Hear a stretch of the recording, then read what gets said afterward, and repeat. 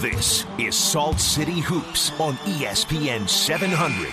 We'll have 2 hours of advanced analysis, the X's and O's, headlines around the NBA, and breakdown of your Utah Jazz. Here are your hosts, Zach Harper and Andy Larson on Utah's #1 sports talk, ESPN 700. All right, welcome everybody into the Salt City Hoops Show here on ESPN 700. I'm Andy Larson, managing editor of SaltCityHoops.com. We are the ESPN True Hoop affiliate for the Utah Jazz. Zach Harper, now new writer for FanRag Sports, and employed, which is important. And fully employed. that's incredible. It's great. Joins me. He's at Talk Hoops on Twitter. Which is basically your first name. It's the only name people know me by. So if you said I met Zach Harper, people would be like, who? And if you said I met Talk Hoops, people would be like, huh? It's less of a surprise. That's pretty good. Sure. Yeah. They're not hooing you, they're huh-ing you, which is better. Yeah, it's much better. If you were to be drafted. It's less dramatic. Yeah. I'm at Andy B. Larson, at Andy Blarson as the people know me. And we're here to talk about the Utah Jazz and the NBA. So we do this occasionally, basically Thursday nights, 7 to 9 p.m. It's whenever there's a Thursday night without a University of Utah basketball game. Or a Jazz game. Or a Jazz game, which has been the case for the last probably month. I think a month and 4 days ago was our last show. So we've got a lot to catch up on. Not the least of which is that the Utah Jazz are good. They are good. Yeah. Some might have predicted this. Some people said 56 wins. I think I cut it down to 54. That's true. A manageable 54. And that's still very actually possible. So right now the 538 rankings have the Jazz, or like predictions have them winning 52 games for the season. Okay. And, that's pretty close. A couple games, 54. Yeah, a couple of coin flips go your way. And right now the 5th seed in the Western Conference, you've got the Grizzlies 2.5 games back, Clippers 2 games ahead of them. So, it's actually pretty solidly 5th. And with the Clippers now having Chris Paul out, Blake Griffin out as well, you could see them slide down that table as well. So it's kind of an exciting time to be a Jazz fan. It would be shocking if they weren't the 4th seed at worst, right? I mean, I know that just because Chris Paul is going to be out for 6 to 8 weeks and Blake Griffin isn't quite back yet, which means he's not quite back to being 100% either when he gets back on the court. So that could take some adjustment. The Clippers have done well in the past couple of years, adjusting to these injuries, but they're only 2 games ahead of the Jazz. The Jazz, even with Rodney Hood out right now, there's no reason with this schedule coming up that they shouldn't be able to catapult over the Clippers and get a little bit of breathing room. Right. I mean, looking at that schedule coming up before we'll dig deeper into the team, but it is an easy schedule. You've got at Mavs tomorrow. They've won 3 in a row, but still, it's probably they're a game not you good. should win. They're very bad. Thank you. Yeah. At home against Indiana on Saturday. I don't think they're very good either. Yeah. I think a game you should probably win. Yeah. Home against Oklahoma City Monday. That's a tough one, but you're at home against a team that's worse. Steven Adams should be back, right? He was out with a concussion last night. Yeah. I would assume he's fine by then. I don't know. Concussions are weird. Yeah. So maybe not. Right. And I think Steven Adams helps them a lot, obviously. For sure. But I also think that the Jazz are a pretty difficult matchup for the Thunder. All right. It's not similar to what the problem the Thunder had with the Warriors last year, but there is a math problem of they can't hit threes, and the Jazz do hit threes. Right. And so you can't keep trading 3 for 2 every time. And I think the Jazz are uniquely poised to load up against Russell Westbrook in a way that a lot of teams aren't, with their length and especially Rudy Gobert in the middle, making him shoot mid-range jump shots. Absolutely. Okay, so then after that, you've got at Denver. Playing very well. Offense is very good right now. That defense sucks. Yeah. I mean, it's real bad. So you should be able to at least take advantage of them on defense and probably slow down a lot of what they want to do on offense. Jokic is a lot of fun. He's fun. I wish that team had more fans. Right. Right? Like that they play in front of empty crowds. If the Broncos fan base cared even half as much about the Nuggets as they do the Broncos, that would be a fun place. That would be a fun team. It would be an exciting environment. Denver fans, not very good. And have a chance to make the 8 seed, right? Like that team has a they're in chance the 8 seed right now. Are they? Yeah. Well, heck. That's a pretty good sign. Okay, so that's a thing that's happening. Yeah, by a game over Portland right now. Wow. And 3 games ahead in the loss column. Wow. All right. Home against the Lakers. Lakers are trash. Suck. Home against Memphis. That's not tough. Trash. No, Memphis is very good. a game you should probably win at home. I think, just based on the records, the talent, and similar teams, but for sure, probably the Jazz will be favored in that game. Sure. Home against Milwaukee. That's tricky because Milwaukee is very scrappy and they can hit threes, and that's surprisingly like the 8th best offense, 7th best offense right now. I mean, they're good. Yeah, what's up with their defense? Just Greg Monroe or like? Yeah, they still have Greg Monroe in there. John Henson turns out not actually that good of a defender despite being really long. I think and Jabari Parker has been very good this year. Mm-hmm. Excellent scorer. He's hitting threes. He can't defend. Okay. That's fine. Home against Charlotte, another good team. These are games that you're not going to win all of, certainly. But if you win 3 out of the 5 of these, of like Oklahoma City, Memphis, Milwaukee, Charlotte, and Boston at home, then you're doing well. So anyway, you've got Charlotte at Atlanta. That's a game. Should be a win. At Atlanta, even? Atlanta's not very good. Okay. They're streaky. They go up, they go down, they go up, they go down, just like garage doors. That's what they do. I like that was your go-to for like anything that goes that rises and lowers. At least you didn't Bill Simmons say ebb and flow today, and you were like, my site really ebbed today. Like he was very proud about how ebbed his. You got to ebb. The ringer was. You today. can't flow if you don't ebb. Anyway. At Dallas again. Sucks. Home against Boston. Could be tricky. Yeah. Boston is just I still don't think they're all that talented, but they just find ways to win games. And they're a good, exactly. Tricky matchup. Good Isaiah team. Thomas very good in the fourth quarter. Yeah. Some would say the best in the fourth quarter this year. Home against the Clippers after that depends on how many Chris players Paul. they have back. Yeah, Chris Paul won't be there. Right. I would assume Blake Griffin would be back, but you don't know. Right. I think Blake is like a Blake and DeAndre led team should be beatable for the Jazz just based on you've got surprisingly. Have you seen Austin Rivers' numbers as a starter? Don't tell me Austin Rivers is good at basketball. 16.5 points a game on 60% true shooting. Ugh. Plus 4.4 per 100 possessions with him on the floor as a starter. It's weird. I don't like it. No one likes it. I'm not even sure if Clippers fans like it, but that's what's happened as a starter this year. 13 games. Discouraging. Not even counting tonight's game. Huh. All right, well, hey, that's a fun fact. Austin Rivers has beaten them before, right? Yeah, that's true. Can happen. Right. Home against Portland.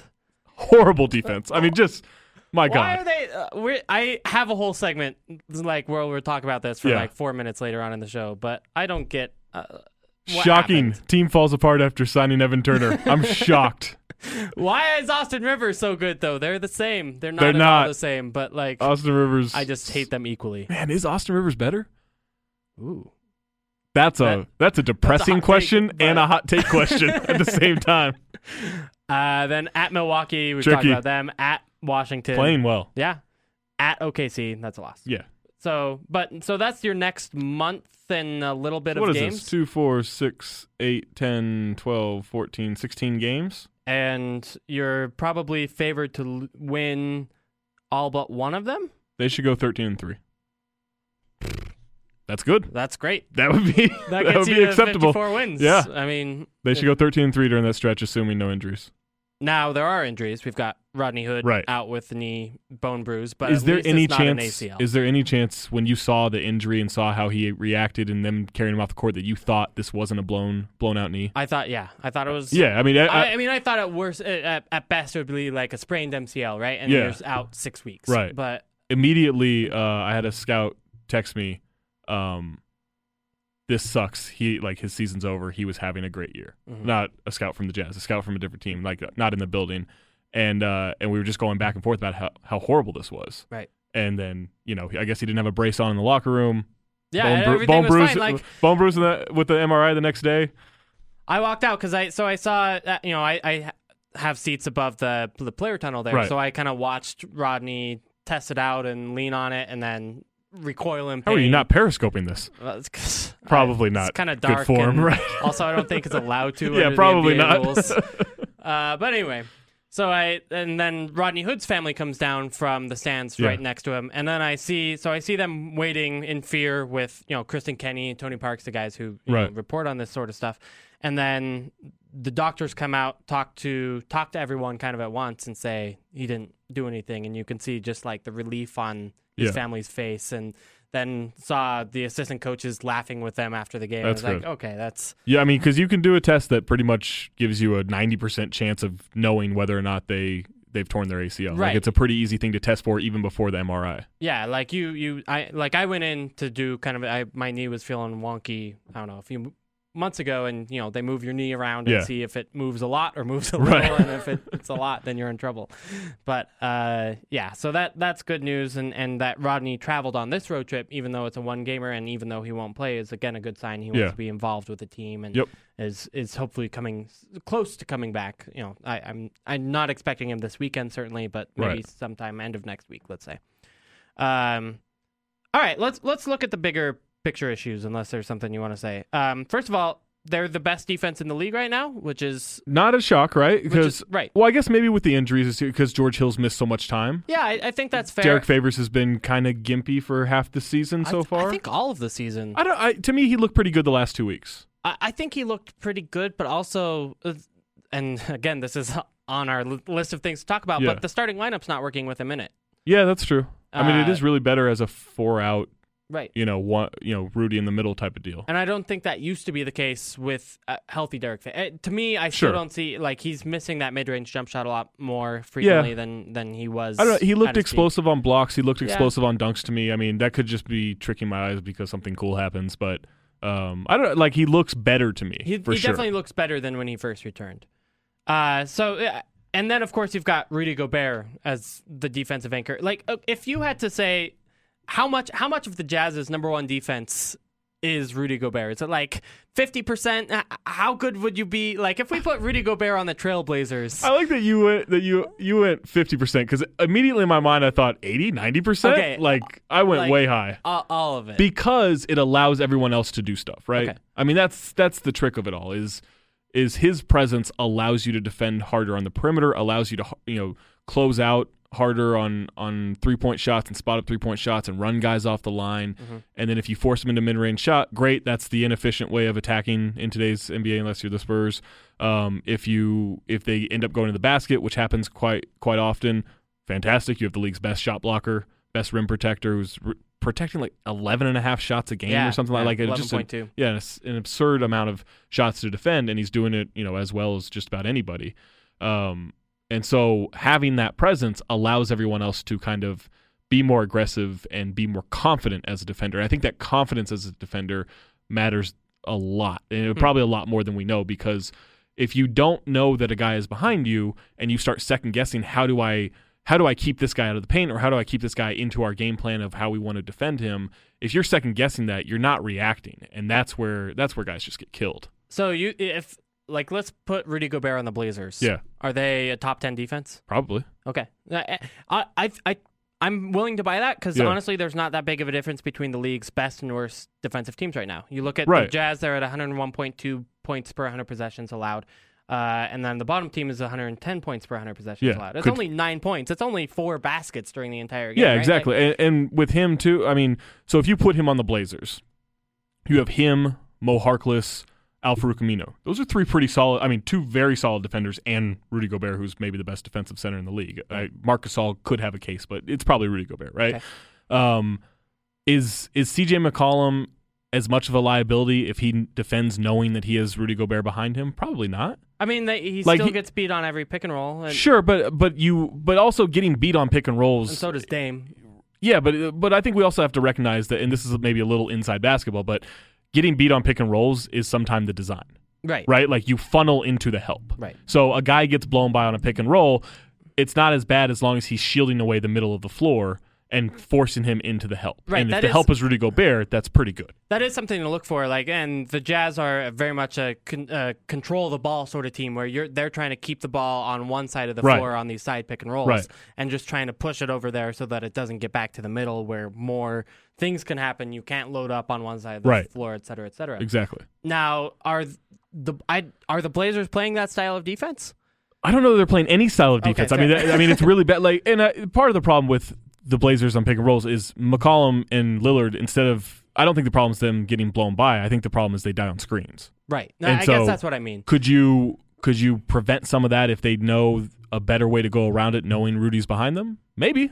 I don't think that's crazy to think. okay, but then, Trey Burke has been struggled as a point guard with Rudy Gobert behind him. And even the Jazz's he's a lot backup point smaller guards. than both those guys, Sure. though. That's right. I mean, I think small guards are just going to struggle.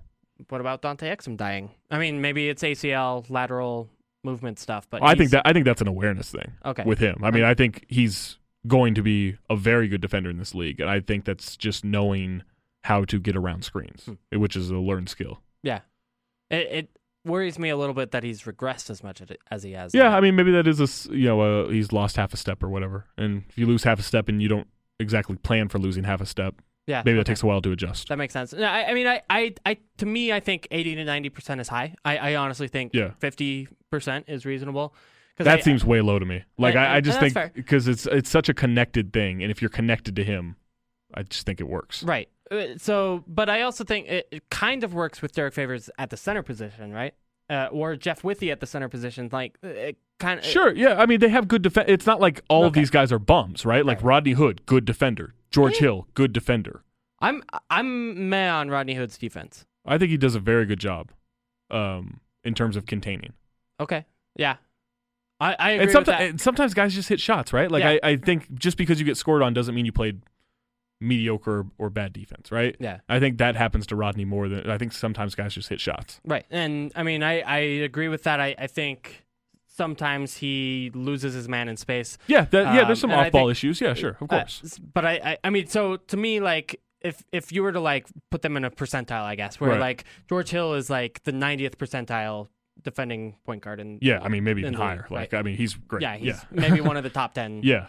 Defending point guards in the league. For sure. Rodney Hood is probably average to me. I would say like 60th to 70th percentile. And I would say 50th, and like we could have an argument about that. Gordon Hayward, good defender. Yeah. Gordon Hayward, I think like 75th percentile, if you will. Yeah, probably. Yeah. I mean, he's not a stopper, certainly, but I think, and honestly, it's interesting to me how reluctant Quinn Snyder has been to use him in that role. Right? I kind of think too, part of that is just how much responsibility he has on offense. Yeah, I think so. There's only so much energy you can ask a guy to expend. Right? I absolutely think that's why. Where's Joe Ingles?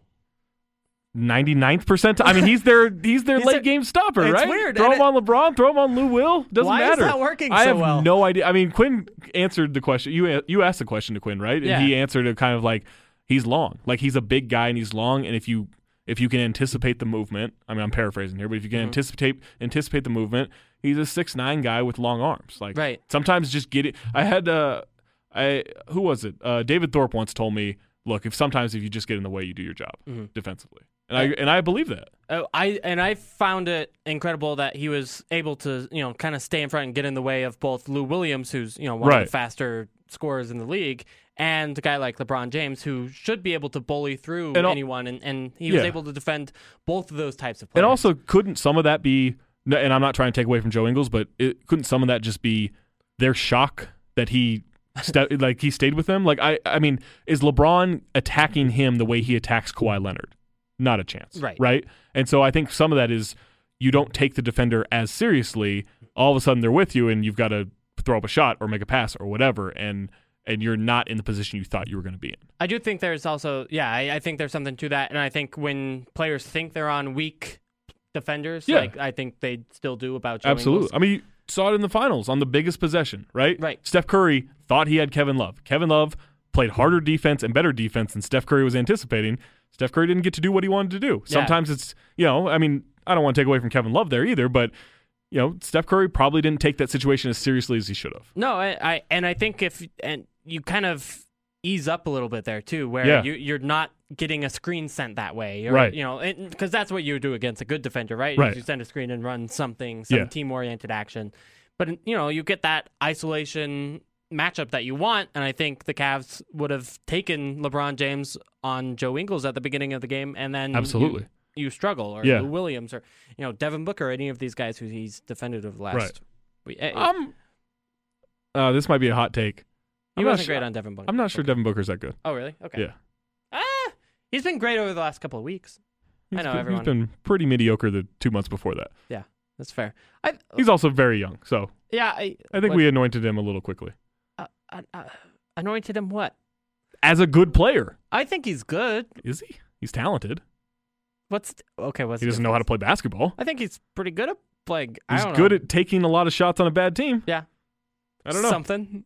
Yeah, I guess okay. that's something. I mean, this guy's supposed to be a dead-eye shooter, and he's not that good of a shooter. No, That's my there's problem. that. And Okay. he's got to learn a lot of playmaking, a lot of defense. He's also like 8 years old, so I expect him to get better. I just don't think he's very good yet. Okay. I'm fine with that take. All right. Like, no, he's not that good yet. I think he's more likely to become good than like. Then not become good? Yeah. Yeah, I agree with that. Okay. I'm glad we just circled each other there for 35 seconds. Great times. Okay, so when Rudy Gobert comes out of the game, I think the Jazz do have some defensive problems. Sure.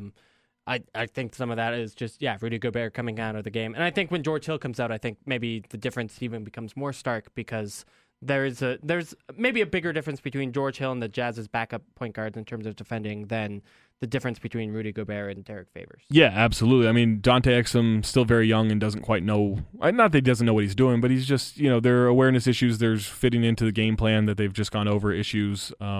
Maybe he's lost a half step. Like there's just a kind of potpourri of things that he needs to get past as a young player, which happens to almost every young player. Mm-hmm. And then the flip side of that is Shelvin Mack is he's okay. Like I mean he's what percentile? 35? I immediately thought 20th. Okay. I mean he's like I don't think he's a complete disaster. I don't think he helps all that much in defensive situations. Right.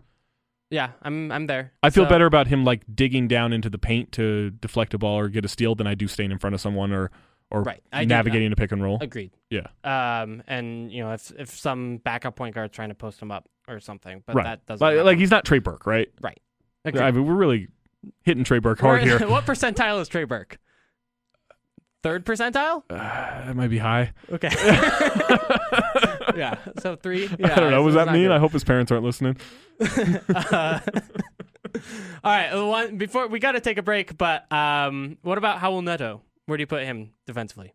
Like 20th, 25th percentile. Okay. See, and I would put him like average-ish, like 40 or 50. Yeah, I don't think he's that good. Okay. I'll go 25. Why? Because to me, he stays in front better than the other Jazz. Yeah, I think he's bad off the ball. Okay. I could be wrong about that, but that's my take on it. I think he helps too far. Okay. Yeah, he probably does. Yeah. All right. Anyway, let's take the break. On the other side, we actually have scheduled to talk a little bit more about Dante Exum. Yeah. I also want to talk about the Jazz's offense and their starting lineup, why that hasn't been maybe working as well as it did at the beginning of the season. All that talk next on the Salt City Hoop Show on ESPN 700. Back to the analytics, opinions, and best breakdown of the Utah Jazz and the NBA. This is Salt City Hoops on Utah's #1 sports talk, ESPN 700. All right, welcome back into the Salt City Hoop Show. Andy Larson, Zach Harper joining you. Before we get into more talk, I want to answer our question from our favorite Greek radio show listener. He's listening at like 3 a.m. Greek time or whatever it is right now. Asking, will the Jazz be involved in any trades before the deadline? It's a little bit early, and I haven't asked around really if any trades are going to happen. I don't believe so. Yeah, I don't see the need. Like there's especially with Rodney Hood, the injury not being as serious as once feared. They're deep at every position. They're good. Do you try to find value with that depth? What's the value? Like what are you grabbing though? Right? Like what makes you better? I mean, yeah, agreed. I guess you could like trade Alec Burks and then get a value piece back. I don't even know what would you want for Alec Burks. I don't know. I mean, like you're not getting a first, right? Yeah. A heavily protected first. Is there any value in having that? Right. I don't know that there is. So I think if you're going to move him, you move him in the summer. Right. Which I think you could still do. Yeah. I mean that's a value is if you move Alec Burks, you get $12 million. I guess it's only $10 million in cap space, and then you give that money to Joe Ingles basically this offseason. Yeah. Which I think is fine, but I just don't know. But then you can do it in the summer. And has Alec Burks played enough and healthy enough for someone to be like, yep, I'm in. Right. And that's not a knock on him. It's just or well enough, right? Like he went 5 for 17 in the D League last week. Right. And he was just getting shots up. Felt much worse than that. Yeah. Being there. He didn't play all that well. And then his next NBA game, he was like 3 for 4 or whatever. Yeah, he was. So you got him kind of back in the swing of things. But I think he's a talented player. I just don't know that people would trust his medical history right now. Agreed. And yeah, and maybe that changes a month from now. Probably sure. Not. Yeah, maybe 4 weeks from now or 3 weeks, whatever it is. Like a team gets desperate and they're like, hey, we need a guard off the bench. And then need wise, again, like maybe a higher caliber backup point guard, but really, like, what's the difference between Shelvin Mack and a good backup point guard? Right. Like, I mean, who's going to be available there, right? Yeah, I don't. Oh, Ricky Rubio. Ricky Rubio for Derek Favors. Ricky Rubio and No. Ricky Rubio, a protected first in 2020 for Derek Favors and Alec Burks to clear that What's cap space. Rubio's contract like? 13 a year, 13 to 14 and a half a year over the next 3 years. No. Then you've got insurance if George Hill bolts. I love Ricky Rubio, Oh, I don't think it's a good idea. but I'm just trying to find a deal that shakes up the Jazz enough. Yeah, any deal. I don't think it works. Right. Yeah, I struggled. Maybe you trade Howell Neto or Shelvin Mack to someone who needs a backup point guard and get Sure. some value. Yeah, maybe you 4 get point guards is a lot. Yeah, maybe you get a couple of high second-round picks or something for Howell Neto.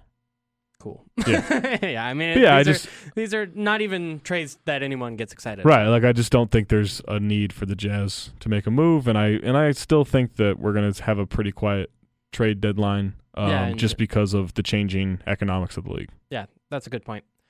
Let me ask you about the starting lineup right now. Yeah. So it's not gone well. So in particular, the Jazz starting lineup right now is, I believe, -6 points per 100 possessions. This is the George Hill, Rodney Hood, Rudy Gobert, Derek Favors, Gordon Hayward lineup. Which, the rest of the Jazz are doing really well. They're a good team. That's why they're, the 5th seed and everything else. But for whatever reason, that lineup doesn't seem to be working. Is that just a small sample size thing? Is that spacing on the floor thing? The Favors Gobert worry that everyone's always had about those two being on the floor together. What's going on there? Yeah, I mean, George Hill has been okay coming back, right? But he doesn't look I wouldn't say he doesn't look 100%. He doesn't look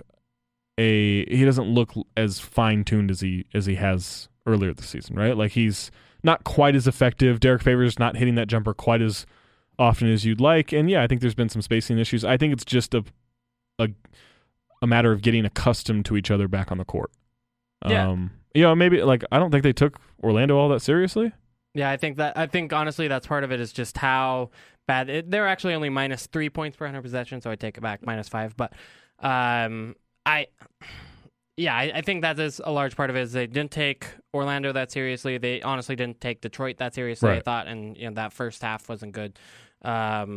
And I do think that sometimes the Jazz are going to have matchups where it makes sense not to have Derek Favors play that many minutes. I mean, yeah, I agree with that. I thought Cleveland, for example, last week was a good example where the Jazz just did so much better with Trey Lyles spacing the floor, and then they could run these little slip screens for Trey Lyles to get wide open threes. And, I mean, if that's what you get, and that's why you have depth, right? Right. So you can be malleable. Like you can be a team that adjusts to whatever style of play you need to adjust to. And I think that I think that's kind of what Quinn Snyder's all about, right? Like he wanted to be this high-paced team when he took over the Jazz, and then the personnel doesn't fit that, and so he adjusts to like, all right, this is what we're going to do. This is what we have the personnel to do. And then as as Dennis Lindsey acquires more pieces over the years that are a little bit more interchangeable and more versatile, then you have the option to, we want to play big and slow tonight. We want to play a little faster. We want to play a little more versatile. You have those options. Is it bad of me that I'm worried about what Derek Favors thinks about that?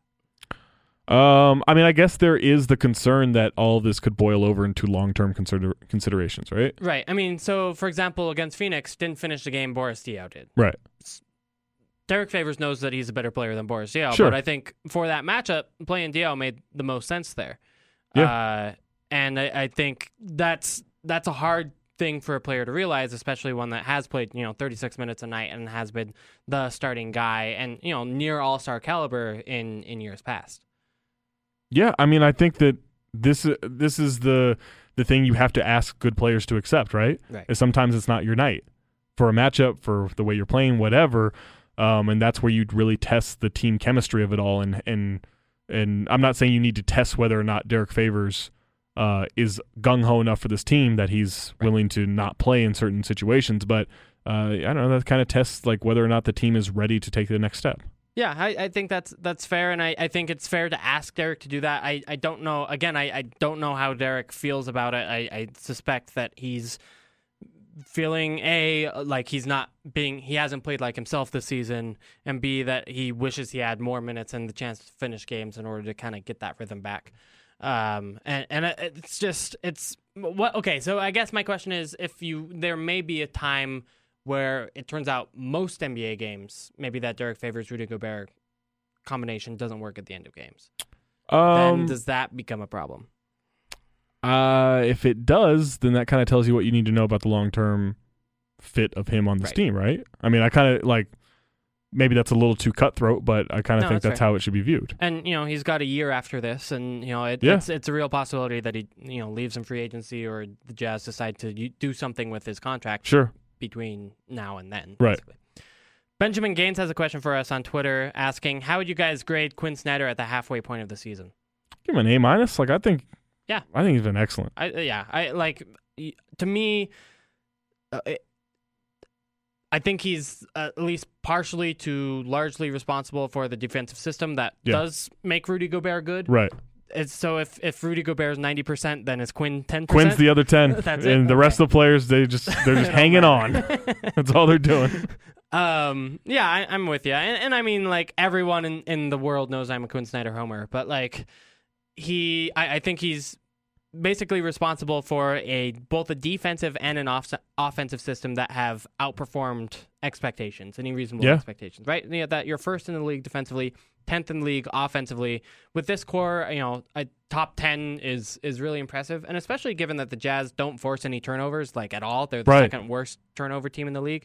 They're not getting those easy baskets that a lot of other teams do that help out that offensive rating. It's really just like they're well spaced, half-court execution every time. They're great in the pick and roll. They hit threes. They move the ball really well. And I think that, I don't know, you could be confused by some end-of-game lineups that he's gone with this year that maybe haven't worked out. You can get upset with some of the rotational stuff, earlier in games. But for the most part, I think he's handled it, and he's handled it well. And this team was buried by injuries last year in a way they couldn't overcome, right? Now, they're a deeper team this year, so they should be able to overcome those, but still, that takes coaching. Mm-hmm. Like, to get guys ready, to have them ready, the coaching staff, not just Quinn Snyder, but the assistants deserve that credit too. Like, they've done a great job of unifying and kind of that cliched strength in numbers thing that the Warriors have, gone on about for 2 seasons as a marketing ploy. Like, there's a very real aspect of that with a lot of good deep teams where someone goes down and you just step up. And this year,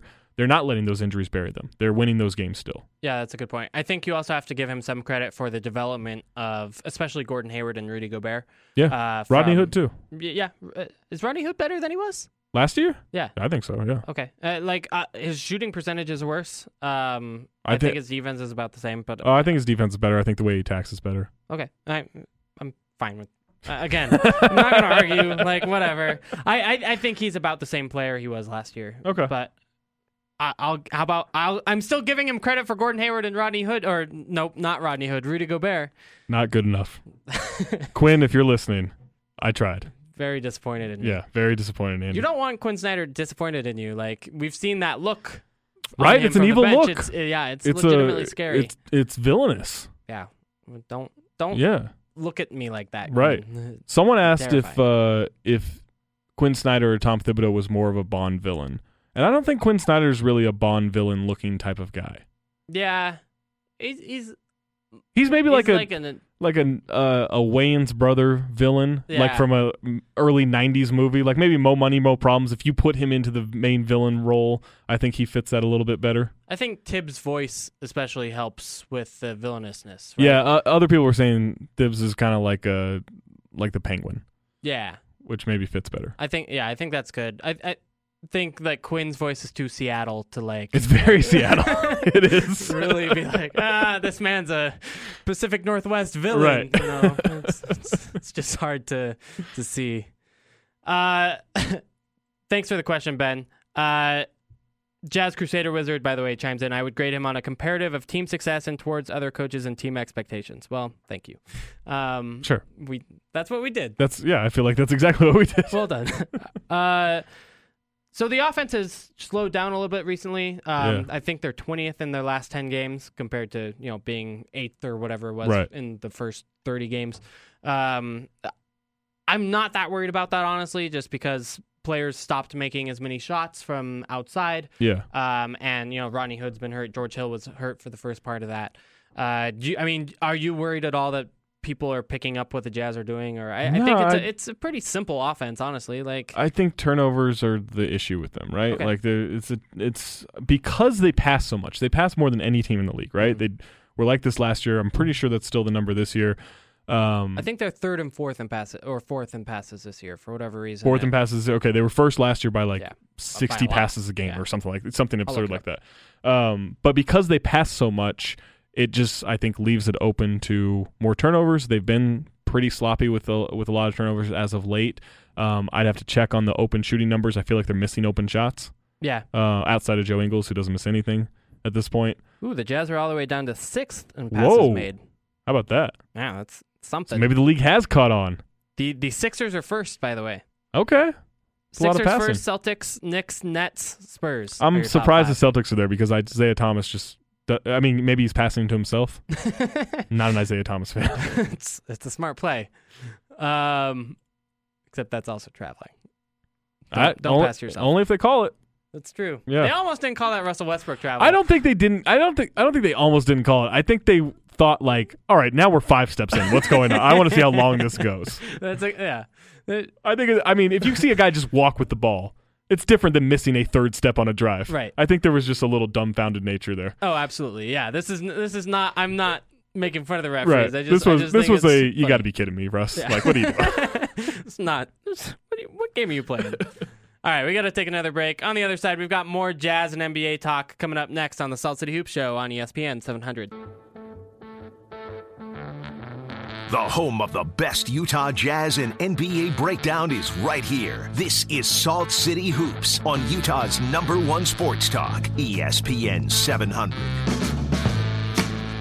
All right, welcome back into the Salt City Hoop Show. A couple things that happened in the NBA while we were on break. I don't know if they happened while we were on break, but we found them on Twitter while we were on break. First of all, Pau Gasol fractured his 4th metacarpal. That's the ring finger in your left hand. Yeah. Somehow during warm-ups today. Okay. And as a result was out of tonight's game against Denver, and his timeline still to be determined. If it's like other fractured metacarpals, you're looking about a month out. Yeah, 4 to 6 weeks. So- maybe 6 to 8. No, I guess depending on if he needed surgery, probably 4 to 6, something Yeah. like in that range. Yeah. Yeah, so it obviously depends on the type of fracture or whatever. But so that obviously changes maybe a little bit the Western Conference complexion, although the Spurs have actually been better when Pau Gasol's on the bench. So. Amazingly, plus 6.5 per 100 possessions with him on the floor, plus 12.7 with him off the floor. Dwayne Dedmon, great He's NBA player. Fantastic shot blocker, fantastic roll man, great rebounder, just a good defender all around. Yeah. How did that? Do you know he's how one much of he's those- making? 5? $3 Really? million. Bismack Biyombo got $72 million. Thanks.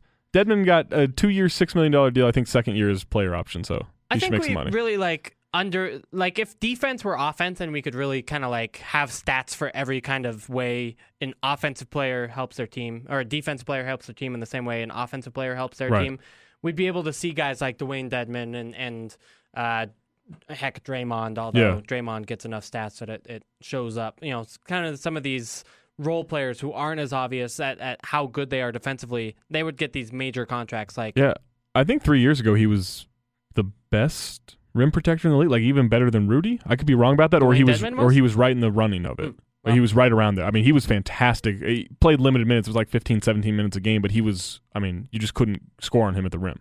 Yeah. Anyway, great pickup, and I think he's going to be getting a lot more minutes now that Pau Gasol is out for the next month.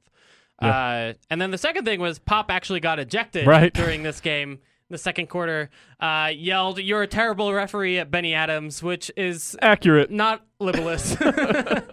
and then fellow referee threw him out of the game. Yeah. The best part of this, and you can find this on your Twitter account, Zach, at Talk Hoops, was that Emmanuel Mudiay mimicked the referee throwing him out of the game right in front of Pop. I don't know if the official ejected Pop or if Emmanuel Mudiay ejected Pop. It happened at the exact same time. Well, you're out. A couple of really great angles on it where you see him deliver the second tee and throw him out. Just fantastic. I love this league so much. It's so much fun. We're going to get into the player voting a little bit, which is also so great tremendous. to dissect. Yeah. I'm very glad that they gave players a vote because there's just a lot of like little nitpicky things that are actually pretty indicative of I think like 78% of players voted, so not even everyone voted. It's great. It's better than U.S. presidential election turnouts. That's true. Whatever.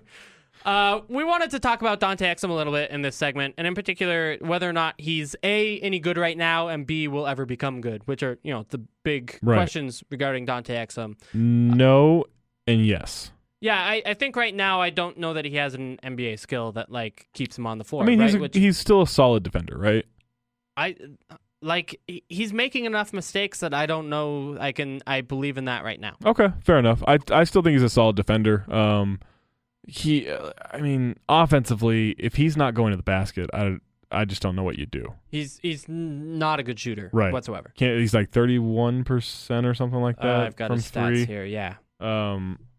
And it seems painfully obvious to scouting reports now that he will not attack with his left hand. Right. I mean, he's 27%. 27%, okay. He's extremely right-handed, which you just can't be in the NBA. Right. And yeah, scouting reports have picked up on that, you can tell. Yeah. And they just make him go to his left, and he can't go to his left, and so he doesn't do anything. Right. Like he can't be an assist man if you can't penetrate, right? Like you can't make the defense move and do what you want to do. Right. The vision doesn't help you at all. I also look at it though, and maybe this is overvaluing what we think potential can be with him.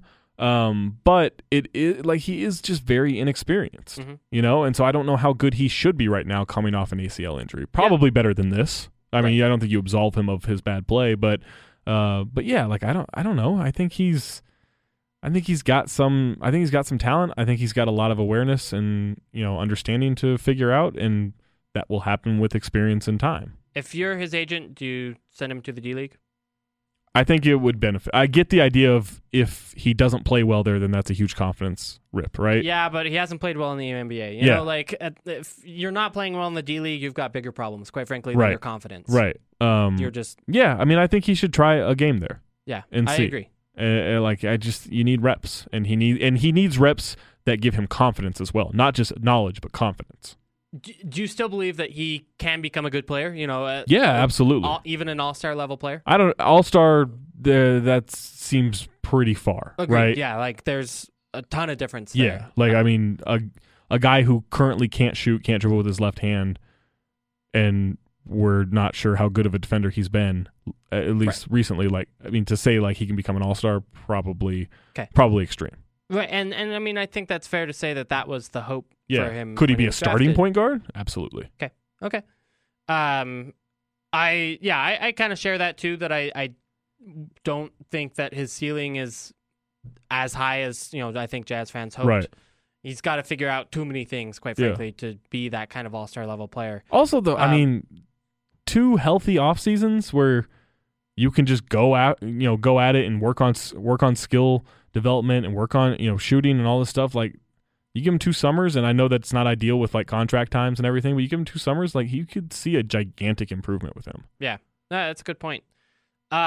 Is it such that you would say that it's a bad pick? No, because would he be this bad had he not torn his ACL? I highly doubt it. Yeah, that's a good point. Stuff happens. Like injuries happen. It's not like he's injured to the point where he's busted, right? Like he's not Greg Oden busted. Right. He had an injury. It set him back his development. He'll probably be fine. Yeah, I think that's a good point, and I think we'll see how he does in the second half of the year and next year especially. I think this offseason is huge gigantic, for him, right? Yeah. It's whether or not he gets another contract in the NBA, at least more than a minimum. I think that's dramatic. Anthony Bennett got he got a 1-year minimum deal, but now he's out of the league. Anthony Bennett was worse than this. Okay. I mean, much worse. That's fair. Yeah. For what it's worth, Dante has the second lowest PER of players who have played as many minutes that he has in NBA history. Yeah, I mean, out of like 1,000 players. He hasn't had a lot of good time on the court. Right. Yeah. So I think he can. I think he can improve. I'm still kind of hopeful. I wouldn't put all my eggs in that basket. Right. Yeah. Take some eggs out. We got to take a break. On the other side, we've got All-Star talk and starters announced next on the Salt City Hoop Show on ESPN 700. You're listening to Salt City Hoops on Utah's #1 sports talk, ESPN 700.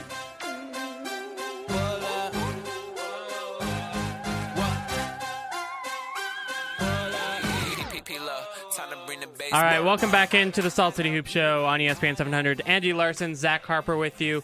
By the way, this is a social show, so you guys can ask any questions you want on Twitter, or you can even call into the show to 877-353-0700. Again, that's 877-353-0700. Tweet us at Andy B. Larson or at Talk Hoops, just like our friend Jamo did. Jamo Hole is his Twitter handle. Yeah. It asks, do the Jazz look to lock up Ingles before the end of the season or wait till the summer and roll the dice? Well, the bad news is they can't lock him up before the end of the season. So it's not like George Hill and Derek Favors' contract that they can basically renegotiate as part of an extension.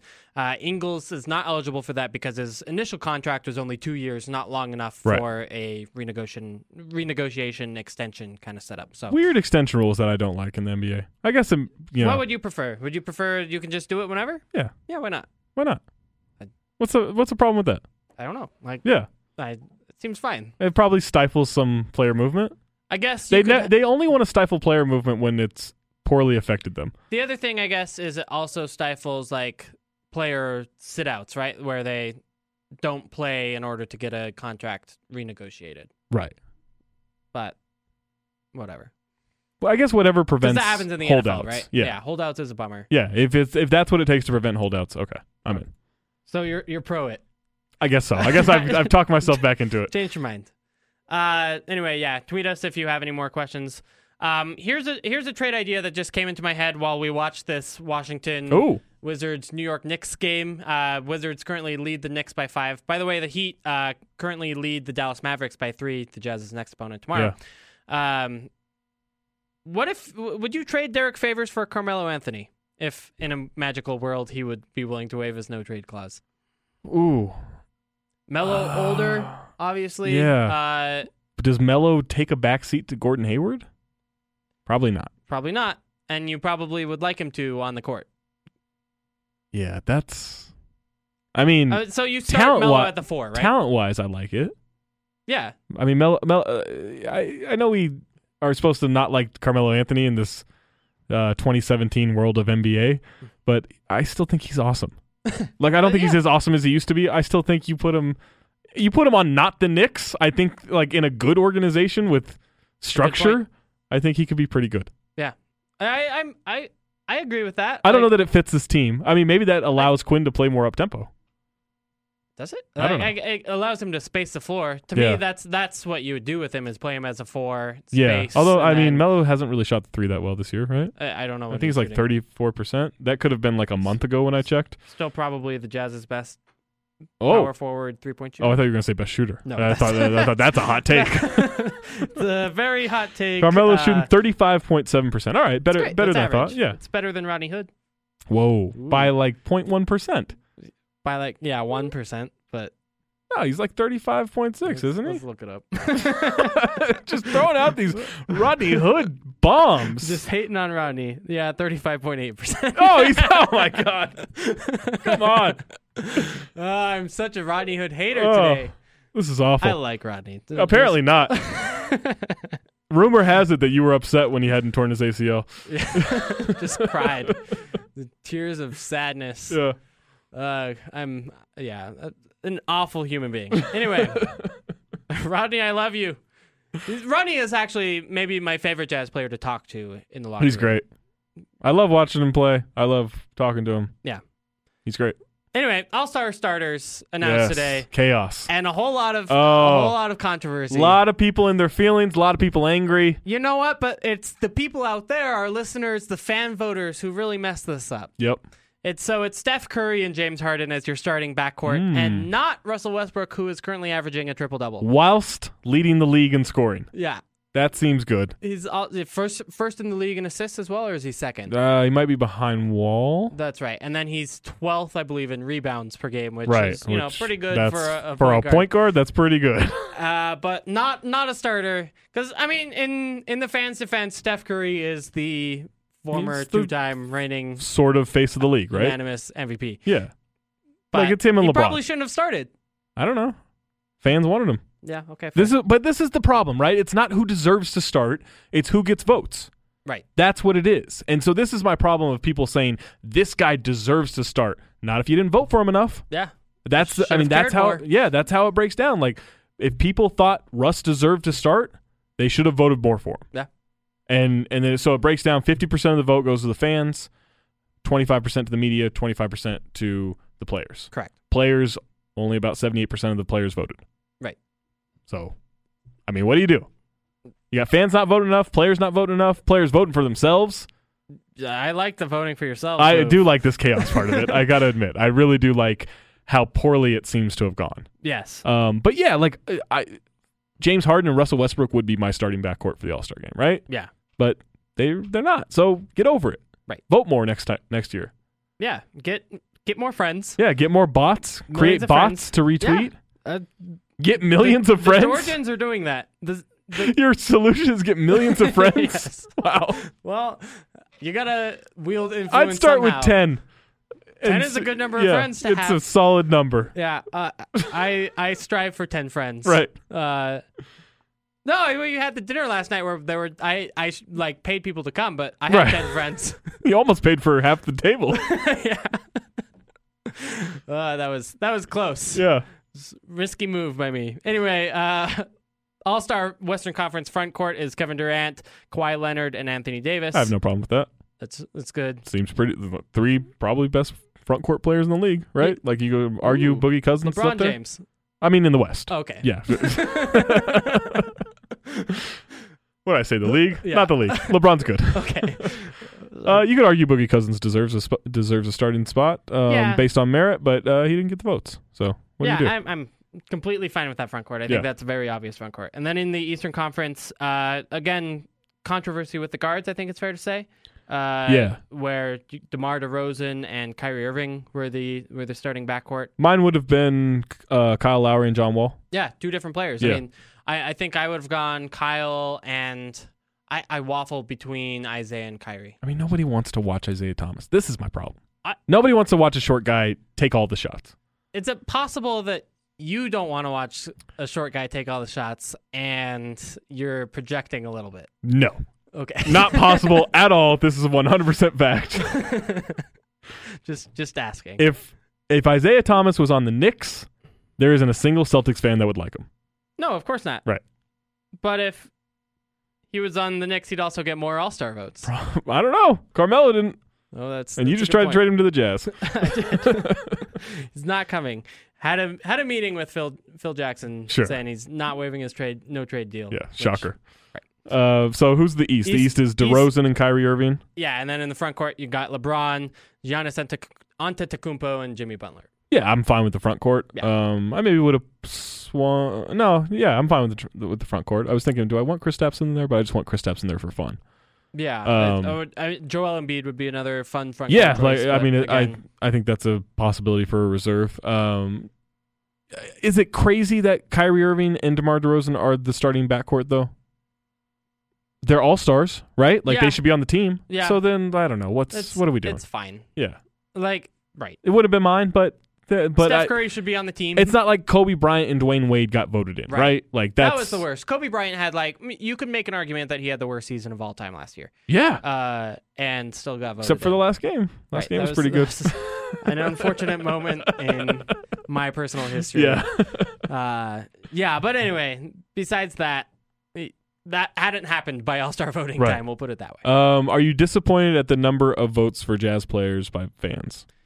I had a couple of Jazz fans really complaining to me about like how's Rudy Gobert not started? And my thing was you didn't vote. Rudy Gobert shouldn't start. Right? Like he's not one of the top 3 front court players. Right, exactly. And he hasn't had one of the top 3 front court seasons, right? You know, he's had a better season than like Steven Adams, right? Or Pau Sure. Gasol or Ryan Anderson or, you know, a whole bunch of these guys ahead of him. And for that, I think it's fair to say, like, yo, Jazz fans, you know, maybe you should have voted more. I mean, Rudy Gobert got 124,000 votes. And that's embarrassing to me. The Jazz Twitter account, for example, has 600,000 followers. Right. So 561,000 followers for the Jazz Twitter account. Okay. 1.2 million likes on Facebook. You get Rudy Gobert 124,000 votes. Like, to me, it's just on the fans. Like, whether the players and media would have voted them in anyway. And they wouldn't have. Right. You're looking at, or as starters, you're looking at 124,000 votes for Rudy Gobert. Like, I just think that's embarrassing. I think that's and 160,000 for Gordon Hayward, by the way. Right. I mean, come on. Again, like, that's crazy to me. So even to be in the top 10, Marc Gasol was 10th right now, actually, to end it at 273,000. So Gordon Hayward was still 113,000 behind, even getting on that top 10 leaderboard, right? Where you get to show your name off. Yeah. You know, and JaVale McGee got 229,000. I mean, he is an all-star talent, though. I mean, and there's some concern that, like, Zaza Pachulia got that many votes because of hacking or bots or whatever. There are a lot of people that said when they voted for Kawhi Leonard, immediately like 10 to 20 bots were retweeting. As soon as they tweeted that, they were retweeted immediately by people who didn't follow them. So really, you can either find more Jazz fan friends or get better at coding. Or watch Mr. Robot. Yeah. That's what I would do. John Wall just made an incredible play. He's by the good. Way. Just should be an all-star in my opinion. Up one, gets a steal, and then goes behind the back in transition to get the dunk, avoid the foul. He's stupid good. Yeah, that was impressive. Anyway, not an all-star yet. No. but I think he will be in a week. Right. Yeah, I'm with you that, you know, ultimately the fans probably could have and should have voted more, but I don't think that there are a lot of like Jazz casual fans that have bought into this. Well, here's the thing that I think though about this whole. So I don't think there are a lot of fans that understand the voting system. I really don't. I mean, if you look at the number of votes coming out for guys compared to in the past when you have like the paper ballots that you punch holes in and stuff. Yeah, why isn't that still a thing? I have no idea. Those were fun. I guess people just didn't want to count those anymore. That is so they just wanted to count tweets. But whatever it was, like. I think there's a large sector. To us, we know the voting because we're in this NBA bubble, right? But I don't think there are a lot of people, even social media people, following these team accounts that understand the voting system and how you take advantage of it and everything. So I think it's a voting system that people are unaware of, and that's why voting is lower, and that's why you don't see the turnout for someone like Rudy Gobert or whatever. I think if you had those ballots in the arena. Yeah. Probably double his votes, right? Like, yeah, I mean, I think a lot of people would have done that. You get more in-arena votes for Rudy Gobert than you might for, like, Nikola Jokic, who, again, the Nuggets don't have fans. Right, they have 80 people at the games. Right. Counting players. I'm glad we counted them. Pretty sure that's right. Yeah. Jokic did finish ahead of both Gordon Hayward and Rudy Gobert, by the way. Yeah. Anyway. Those 80 people voted a lot. My favorite was the player votes. Again, as you pointed out, 25% of the voting this year. This is great. And 324 players out of the 400 and whatever-ish 440-ish players, that exist in the NBA. And there are some fun things that went on here. So first of all, Zaza Pachulia didn't just hack the Twitter system, also hacked the players. So because 19 players voted for Zaza. You got to think the entire Warriors roster voted for him, right? Okay. That's 14 or 15 votes. I don't know how many people they have on the roster. Yeah. So 4 other players? So four or 5 other players like, you know what? Why not? And yeah, I mean, that to me is like a protest vote. That's like, don't ever ask us to vote again. Yeah, like, I never want to do this again. Just let the fans do it. Right. The fans wanted it. Yeah. Zaza. This is voting in Harambe or whatever. Like, this is a write-in vote. Yeah. Exactly. But Harambe in this one, finished 11th, 12th in player vote. So right. And Harambe is Zaza Pachulia. Right. Steven Adams was 10th. So yeah. Steven Adams should not start an All-Star game. No. How did he get 20 votes? Because no one took it seriously. Maybe because he's alphabetically first? Oh, maybe they just went down the list. Might be it. Yeah. Ooh. Too bad this wasn't around when Ala Abdenali was playing. That's a good. I wonder how much that had an effect on. I Steven kind Adams of voting now that totals. you mentioned, I hadn't considered it. I think that's 100% of why he got votes. No, I love Steven Is there Adams. anybody above him alphabetically? I think he is first alphabetically among Western Conference. I'm in on players. this idea. Yeah, I bet that's why. Okay, Yeah.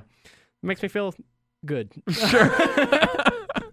Gordon Hayward got a surprising number of player votes. By the way, 29 people thought he should be a front court starter. He's an excellent player. Excellent player, but like better than Kevin Durant, Kawhi Leonard, Anthony Davis, DeMarcus Cousins, Marc Gasol, et cetera, et cetera. No, but also how many people took this seriously? Yeah, I mean, that's the troubling thing that you come back to. But is, how do you take it medium seriously? Like enough seriously to vote Gordon Hayward in and not one, I think the Denver team voted as a team. absolutely. Because Wilson Chandler has 14 votes. Yeah, that's Meanwhile, Meanwhile, the Lakers did not vote as a team, by the way. No. D'Angelo Russell got 1 vote. Marcelo Huertas got 2. He got 1. Oh. Jose Calderon got 2. I think Tariq Black got 3. Oh boy. Yeah. So this Nick Young thing with D'Angelo Russell, still feeling it. Yeah, not well liked among No, his teammates. apparently not. That's a bad sign for D'Angelo Russell. Cole Aldrich got 3. Yeah. Andrew Wiggins got 5, so only 2 people voted for Wiggins over Cole Aldrich.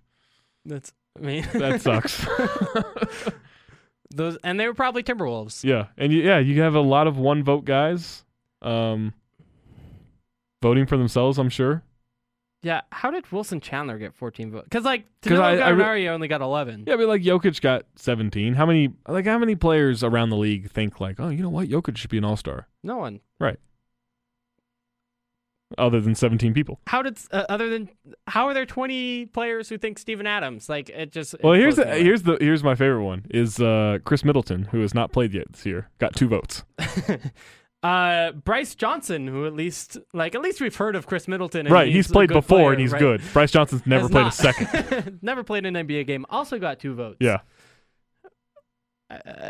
I mean, Rajon Rondo got a vote, so Rajon Rondo voted. That's exciting. I just think so. Here's what I'm laughing most Didn't about. Mo Williams retire? He got traded this week. He got traded, but he's Did he retiring. Yeah, I think he got a vote. He got waived this week. And Yeah. I think he said he's not coming back. Yeah, but at least the player voting happened before the trade and the. But he hadn't waiver. played this season. He retired. He effectively retired before the season. So do they get votes if you're still on a roster somewhere? Do you still get to vote? Probably, right? I want to know if anyone tried to vote for Kobe. They just typed it in. Yeah, Emmanuel Mudiay got 11 votes. Yeah, I mean definitely the Denver. Nuggets. Denver showed out. Yeah, proud of the Nuggets. They don't have any fans, but they have fans within their own. But they like each other. Yeah, within their own locker room, they're big fans. Isn't it interesting that CJ McCollum got more player votes than Chris Paul? Ooh, that is interesting. Also, that either of them would get votes in a year where Russ is averaging a triple-double, James Harden's getting 50-point triple-doubles. Yeah, Steph Curry exists. There were 2 slots for Russ, James Harden, and Steph Curry, and dozens of players were actually. Lillard gets 33, CJ McCollum gets 23, Paul 22, Conley 14 or 17, Klay Thompson 14. How did Rodney Hood get 10 votes? All Jazz? Jazz must have voted. So how do 10 people on the Jazz vote for Rodney Hood? And I don't know. George Hill got 9. George Hill got 9. Okay. Yeah. And he doesn't deserve it because played 16 Mountain games Time Zone voting. Real turnout for the Mountain Time Zone. It's just fascinating, all of these intra-player. So many players just don't like other players. Right. The other one is Draymond Green, right? Finished 5th in the fan voting and finished, I think, 8th or 9th in the player voting. Right. Players really don't like Draymond Green. The idea is that the players should know the little things about the game, right? Yeah. They should recognize the otherwise unloved players by the fans and vote accordingly. Draymond Green is the perfect example of that player who just does the little things well and helps his team win, right? Fans voted for him more. Yeah. Media voted for him more. Karl Anthony Towns got 20 votes. You know me. I love Cat. He shouldn't get a vote. Except for himself. Yeah, and again, there are 10 players So yeah, 10 of those were Wolves, but 10 of those were non-Wolves. Right. And like, what are they just Kentucky guys? Oh, that's probably a good point. Is that school affiliation? Yeah. So I think that's part Kentucky of it. guys are very tight. Nationality is a thing. Like Sure. I think the Brazilians. I think maybe that's where Marcelo Huertas' vote came from. Okay. Or Boris Diaw's vote came from. Right. Because I don't think Boris voted for himself. He seems too proud to do something like Right. that. Yeah. So probably like Fournier voted for him Sure. or something. But right. anyway, just like Omar Ashik got a vote. Definitely deserving. Oh, hands of stone. It's incredible. Anyway, what surprised you about the media vote? that Chris Paul got a vote. Right. Is that harsh? Chris Paul got a vote. And Klay Thompson got a vote.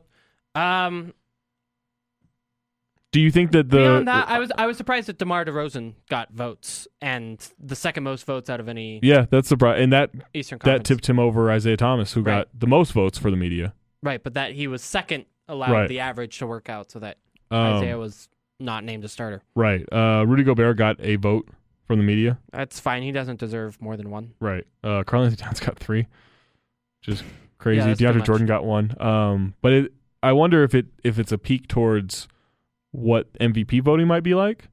Not that these will be the exact same voters, but Russell Westbrook gets 2 more votes than James Harden. Although, I mean, I don't know how you feel about this. I'd probably put James Harden as my MVP right now. Yeah, I think I would too. And you know, I'm not going to be mad if someone votes for Right. Westbrook. So if someone said no, it's Westbrook, then all right, I'm not going to fight you on that. But I would pick James Harden right now. Yeah. And I think it's interesting that Westbrook got 2 more votes. But I mean, maybe because Steph got. I guess I don't know that works because they're all kind of point guards. You know what I love about this too is on Twitter watching the fan alliances come why is together. that? Warriors and Rockets fans Mm-hmm. joined forces because 1, Warriors fans want Steph in there, Right. and 2, Rockets fans want Russ kind of downgraded a little bit. Oh, just James Harden MVP for race. MVP. Same time, How can Thunder you- fans, how can Cavs fans come together because they want Russ in there over Steph. Cavs fans don't like Steph based on the last 2 finals. Real Survivor stuff happening here. That's pretty great. Yeah. Uh, I really got a kick out of that watching that on Twitter. that's yeah. Like you saw a lot of I saw a lot of Rockets people that I follow or get retweeted into my timeline. They're like, you know what? I'm not mad at Steph making it over Russ. I'm like, I don't know. I'm not mad at it, but you're a little too casual about this for me. Yeah, you need to care. Yeah. It's also like they're all on the All-Star team, so it doesn't matter that much. Right. But I was legitimately surprised about DeMar DeRozan getting 55 media votes and Kyle Lowry only getting 27. Like I just thought we watched. I just think Lowry's been so much better. Yeah. I wonder how much of this is start of the year. It was, oh my God, DeRozan's scored 40 a game. Yeah, 40 a game, 35-40 a game. And if that, and I think a lot of it is we pay attention to everything at the beginning of the year, and then a lot of people, there's only so much time you have, especially media members that probably have families and are traveling all the time and all this stuff. And I wonder if that first impression carried over into their voting. Whereas Kyle Lowry, I think, has just been much better. Yeah, I agree. I didn't realize we spent a lot of time talking about this. Okay, now we got to take a break now.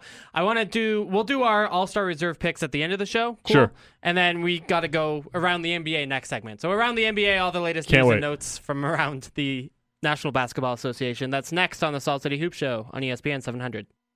We're scanning the league from coast to coast. This is Around the NBA on Salt City Hoops on ESPN 700.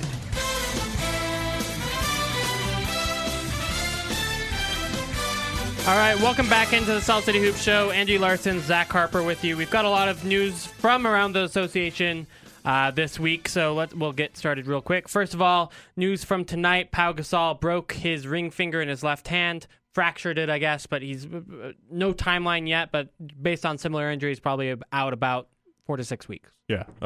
Tough break, literally, but Dwayne Dedmon, very good. Yes. Very good rim protector. They've got depth to make it work. It'll be fine. Rudy Gobert tore his Achilles, probably not fine for the Sacramento Kings. And what does he do in free agency now? He's got an opt-in for, I think, $17 million. Something along with those the lines, Kings. yeah.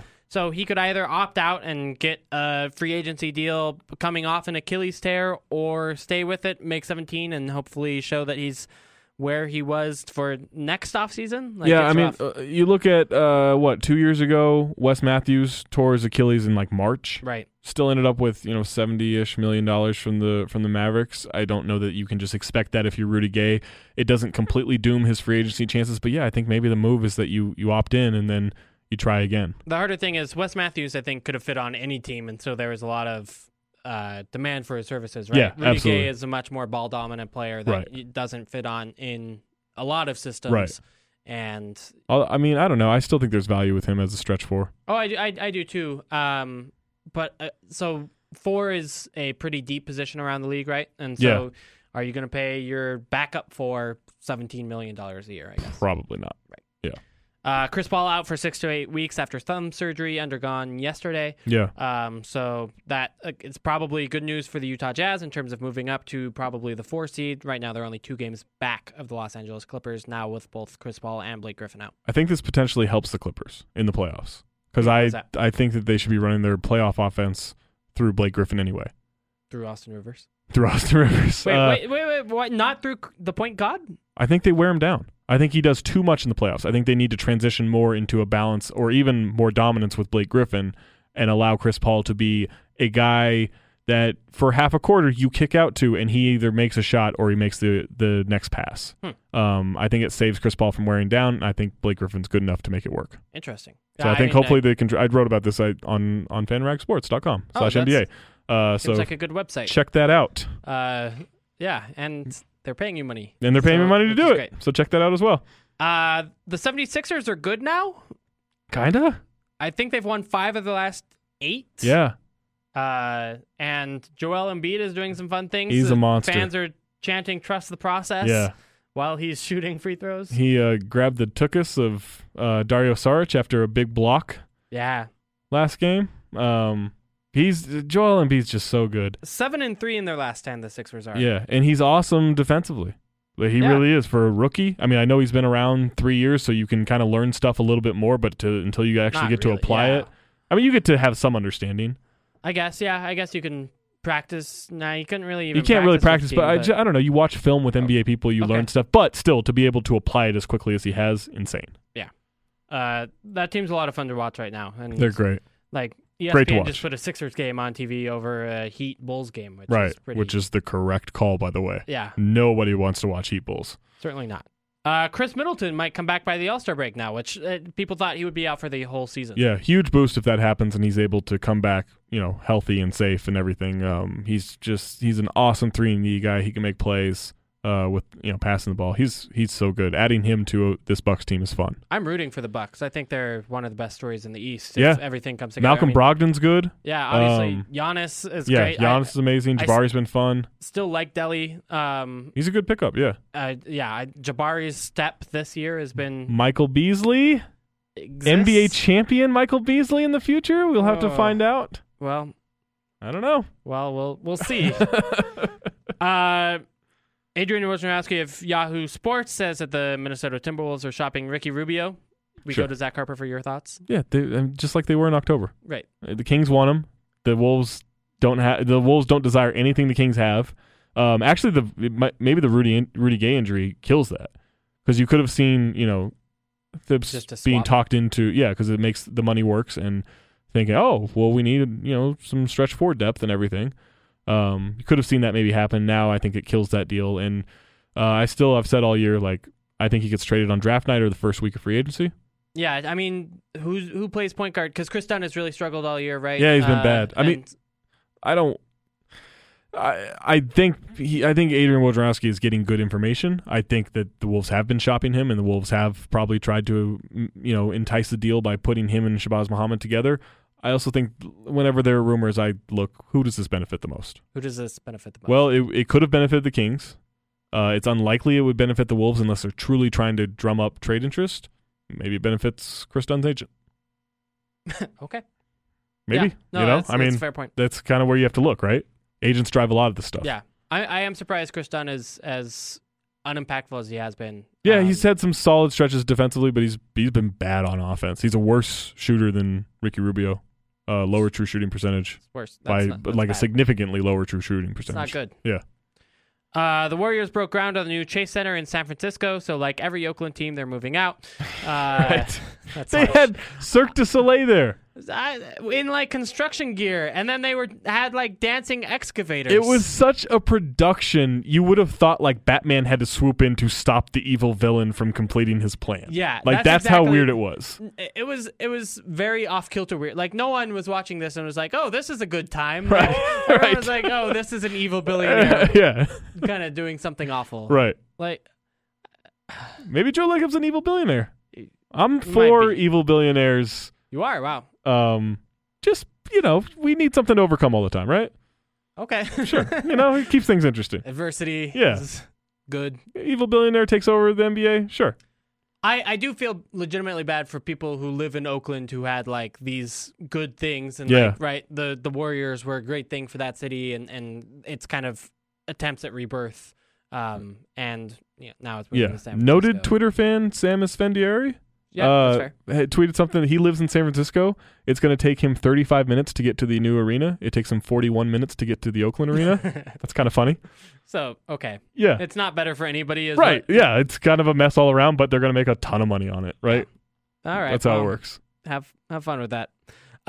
Rajon Rondo said you couldn't name 3 players on last year's Kings when he pointed out that he was last year's assist leader. Right. And he's, saying, well, you can't even name the players that I Yeah. passed to.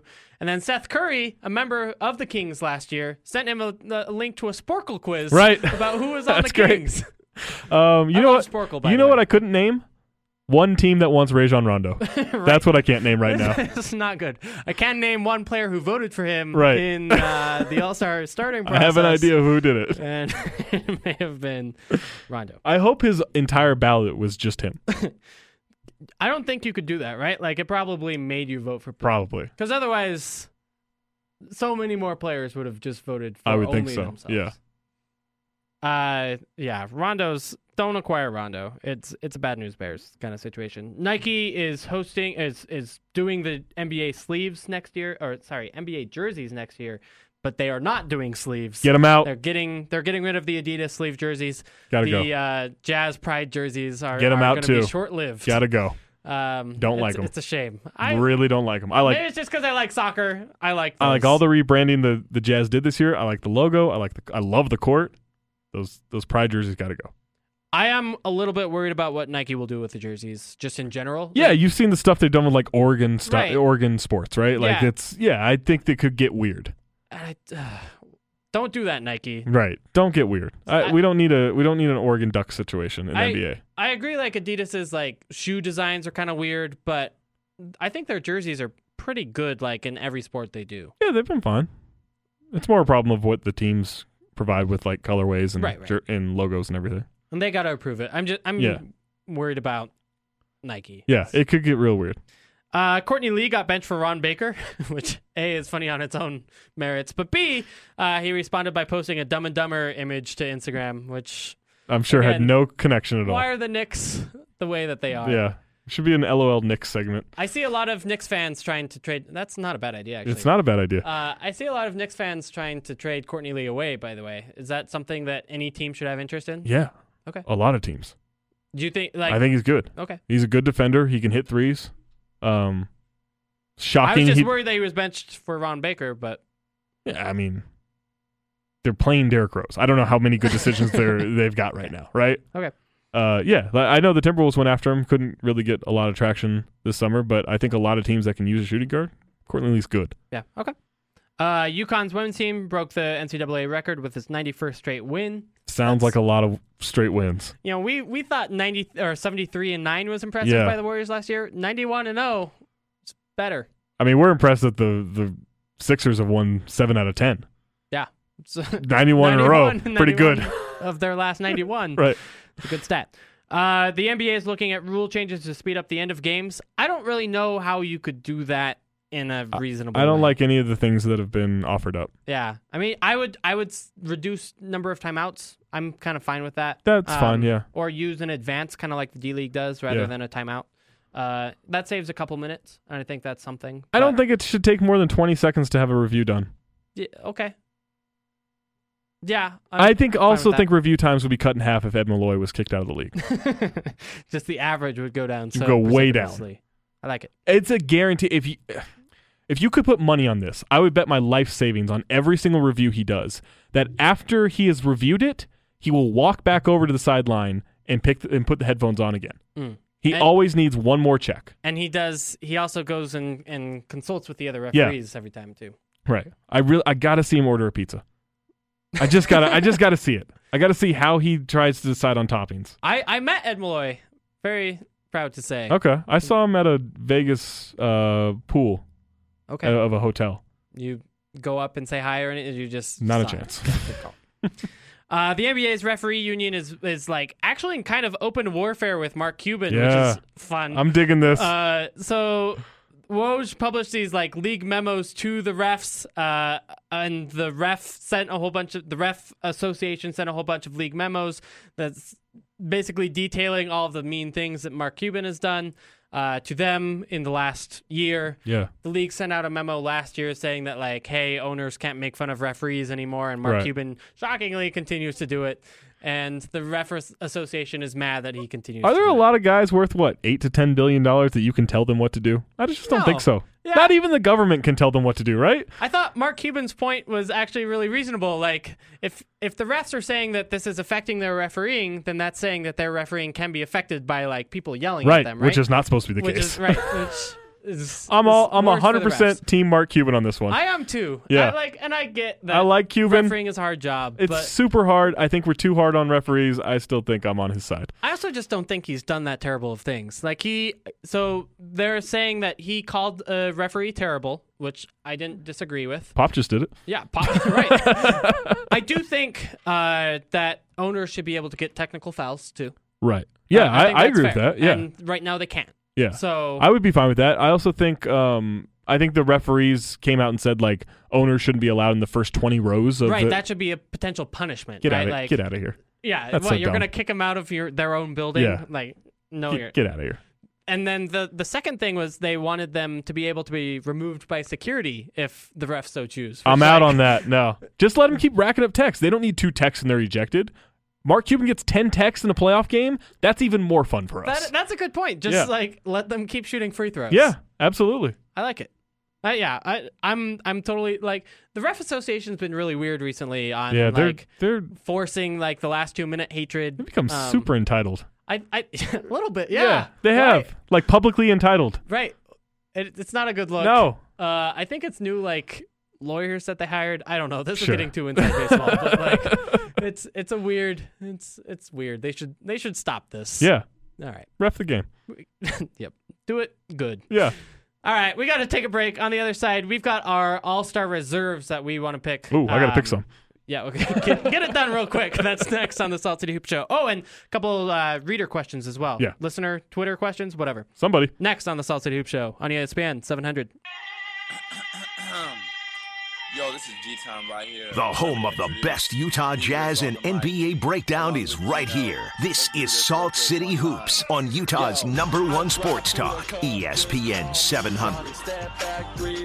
Yes, Gordon Hayward's too big, yo. He was live streaming a video game this week, Hearthstone, I think it's called.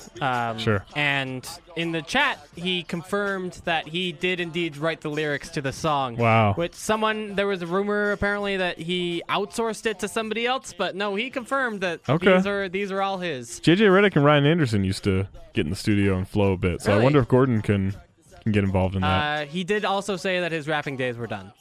That's a shame. Because maybe. This is you know what? Gordon Hayward makes the All-Star game, I'm guaranteeing he raps. I don't know how I can guarantee that, but I'm doing it. I'll guarantee he doesn't. Okay. If that makes anything better. Sure. We've got a couple Twitter questions. Actually, maybe just one. But from Riley O'Brien, this season has been fantastic thus far, but I have to know, who do you guys think is the Jazz's starting point guard in 2 years? George Hill. Yeah, I think it's probably George Hill. Yeah. Because in my mind, the Jazz really want to re-sign him. I think George Hill's fine with staying here. Yeah. You know, the other alternative is going back to San Antonio and being their point guard, right, which is very real and a very good possibility for him. But I think Jazz would still be considered favorites in that discussion. Right. And then he's your starter point guard. Who's the starting power forward? That one's harder. I don't know that. I think it's somebody we don't know yet. Ooh. Honestly. Like I don't think it's Eric Favors. Wow. I don't think it's Trey Lyles. Anthony Davis? I don't think it's Anthony Davis. I would say all of those are. I think Favors could get moved before he's a free agent, and Right. if this continues, I think he may end up getting a better offer from another team that doesn't have to give money to Rodney Hood that free agency period. Sure. And Trey Lyles, I believe, is up for an extension that year as well. So, Right. it's just a lot of money to give out, and I think Favors right now, just looking at the team, is probably the guy you could most afford to lose. Kristaps Porzingis. Make the deal, Carmelo Anthony. Oh, maybe. Just make that Favors for Carmelo deal. I like it. We also had someone who asked us to talk about the Raiders to Las Vegas. I worked for the Raiders for a year. Okay. I hate their fan base. I still don't like seeing a fan base lose a team. Yeah. And I really hate their fan base with a lot of passion. So I think that's what this fan was looking for. Yeah. I believe he is a Raiders fan. So this is good. No offense, I hate your fan base, but I think it's ridiculous that you're losing a team. Oh no, he says Las Vegas Raiders baby, and you jelly Oakland fans can kick rocks. Is his Twitter bio. So okay, he's on your side. No, I don't want them to. He's on your side of hating Oakland. Oh yeah. So he's pro kind hating of Raiders side, fan, but anti-moving. But I don't think they should move to Vegas. I think having a team in Vegas is a terrible idea. Yeah. NFL it can work. NHL that team's no. That's what are they doing? I don't think it's going to work that well in the NFL. Also like Mark Davis is a rube. Yeah, agreed. He's a Dumb and Dumber rube. So is the Spanos guy or whatever, the Chargers. Yeah. This is he's a jerk too. Hot football takes. Right. Here on the Salt City Hoops Also, show. LA should not have two teams. No. I'm not even sure they should have one team. No, but I love that they're playing in Carson at the MLS stadium there. Right. 30,000 people. 30,000. You know what? Over under 4.5 games they sell out. They may not sell out I'm going a under. 30,000 seat Right. stadium. I'm going under. Which is insane. That'll be funny. Yeah. I do look forward to that crashing and burning. Yeah, 100%. All right, quick All-Star reserve picks. Who do Okay. you got in the East? Or do you want me to read mine first? Yeah, you can read yours first. All I right. know mine. Okay, that's good. Yeah. So my reserve picks are Kyle Lowry and Isaiah Thomas as the backcourt. Yeah. You got 3 front court players: Paul Millsap, Kevin Love, and Joel Embiid. Ooh, Embiid. okay. And then John Wall and Kemba Walker for your wild card spots. I agree That's with a lot of point guards. Yeah. But I agree with all those. I would take out Millsap, put in Kristaps Porzingis. I think he's been good enough. Okay. Better than Millsap? I think so. Or it's even enough that I feel good making the swap. Okay. I'm fine with that. It's Okay. fun. Yeah. I might even but Kemba in over Millsap too. I would put Kemba in, but I think he'll get squeezed out. Okay. Yeah. Yeah. They're just a lot of point Yeah, guards. definitely JoJo. Okay. Joel Embiid gets in. And he should get in. He should get in on merit. It's not just a novelty pick. I think I think he's been good enough. I And kind I of don't- agree. and I don't buy in in- 20 minutes a night too. Yeah, and I don't buy the whole, he's on a bad team. I think that matters in the second half of the season in terms of putting up empty stats. I don't think that happens in the first half. Yeah, and I feel like he's been good enough on the defensive end that, I think he's putting up some empty stats because he takes so many shots. Sure. But I think he's also putting up the defensive numbers to more than make up for those empty Right. stats, if that makes sense. 100%. On the Western Conference, you do yours first. All right, I got Russell Westbrook. Good call. I've got Chris Paul. Probably. DeMarcus Cousins. Yep. Draymond Green. Okay. Marc Gasol. Yep. Oh boy, this is a tough one. Gets down to it. I'll go Gobert. Okay. Klay Thompson? So that's the question. Is it Klay Thompson or Gordon Hayward? I mean, I think Klay Thompson will get the pick over a second Jazz player. Yeah, I agree that makes it difficult. But Yeah. you look at their games, I think Gordon Hayward's had a much better season than Klay. Yeah, I agree. Even just on an efficiency thing, Yeah. Klay Thompson that's his all-star He case, struggled right? a lot his efficiency. to start the year. Gordon Hayward's been a better shooter and more efficient Yeah. player than Klay Thompson has been. Yeah. And I think If you have to flip a coin between Gobert and Hayward, who do you take as the all-star? Just on merit. Who makes it? Or on merit? I think Hayward is more likely to make it. I would take Gobert on merit. I agree with that. I think Gobert's not that likely to make it because there are 2 centers already in our presumed rosters. Right. Too many point guards in the East, too many centers in the West. That's weird. Yeah, that is weird. And then you've got, I guess, point guard wise, I think we would say that the West point guards are better than the East. I mean, obviously top level. Yeah, but 100%. Even Damian Lillard is another guy who you could. Lillard, I think McCollum's been good enough. And actually, you do have an injury spot too because Chris Paul won't play. Right. I would put McCollum over Lillard in the All-Star game. Why is that? I think he's been better. Okay. I just think he's been a much more efficient scorer. I think he's been a better attacker, and I think Lillard's just struggled a little too much. I wouldn't have ever seen that coming before the season, but I think I don't. Oh yeah, I would not have picked that before the season, but I just think that's the case. And then it's what Lillard wants. He gets the recognition of being, hey, you should be an all-star, and he gets to have the chip on his sholdder, and he gets to play well for the next play well months. for the next 2 months. You sell shoes, like it's a great little gig there. Yeah. Actually, why are the Blazers bad? Defense. They can't defend anybody. Why? How are they so much worse defensively than they were last year? They were only good defensively for 1 month last year. Okay. 1 month of play, middle of January to middle of February, they were a good defensive team with just insane offense.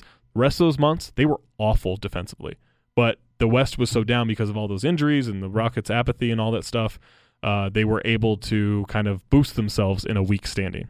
So if you look at the 8 seed right now, there's only 3.5 games that separate the 8 seed and the bottom, the last team in the Western Conference, the Phoenix Suns. But the Nuggets, the Trailblazers, the Pelicans, the Kings, the Mavericks, the Timberwolves, the Lakers, and the Suns are all within 3.5 games of each other for that last 8 seed. Who gets it? I still think Portland. Because I think it only takes a month of good play. Yeah. They're only a game out right now. Right, exactly. Yeah. Although, I mean, I don't know. Maybe Denver's coming around. Maybe Denver is Portland of last year, right? They're a bad defensive team, but they're very good on offense now. And Jokic is making that leap. I think he's been really good. I think that's real. Yeah, I honestly might take the Nuggets right now. I think the Portland should be the favorites for it, but yeah, it wouldn't shock me if Denver took it. Not the Kings, not the Pellies, not the Mavs. Maybe the Pellies, but definitely not the Kings, not the Mavs, not the Wolves, not the Lakers, not the Suns. All right, we got to leave. Not us. You can listen to the you can listen to the show as a podcast, saltcityhoops.com or ESPN700sports.com. Andy Larson, Zach Harper signing out.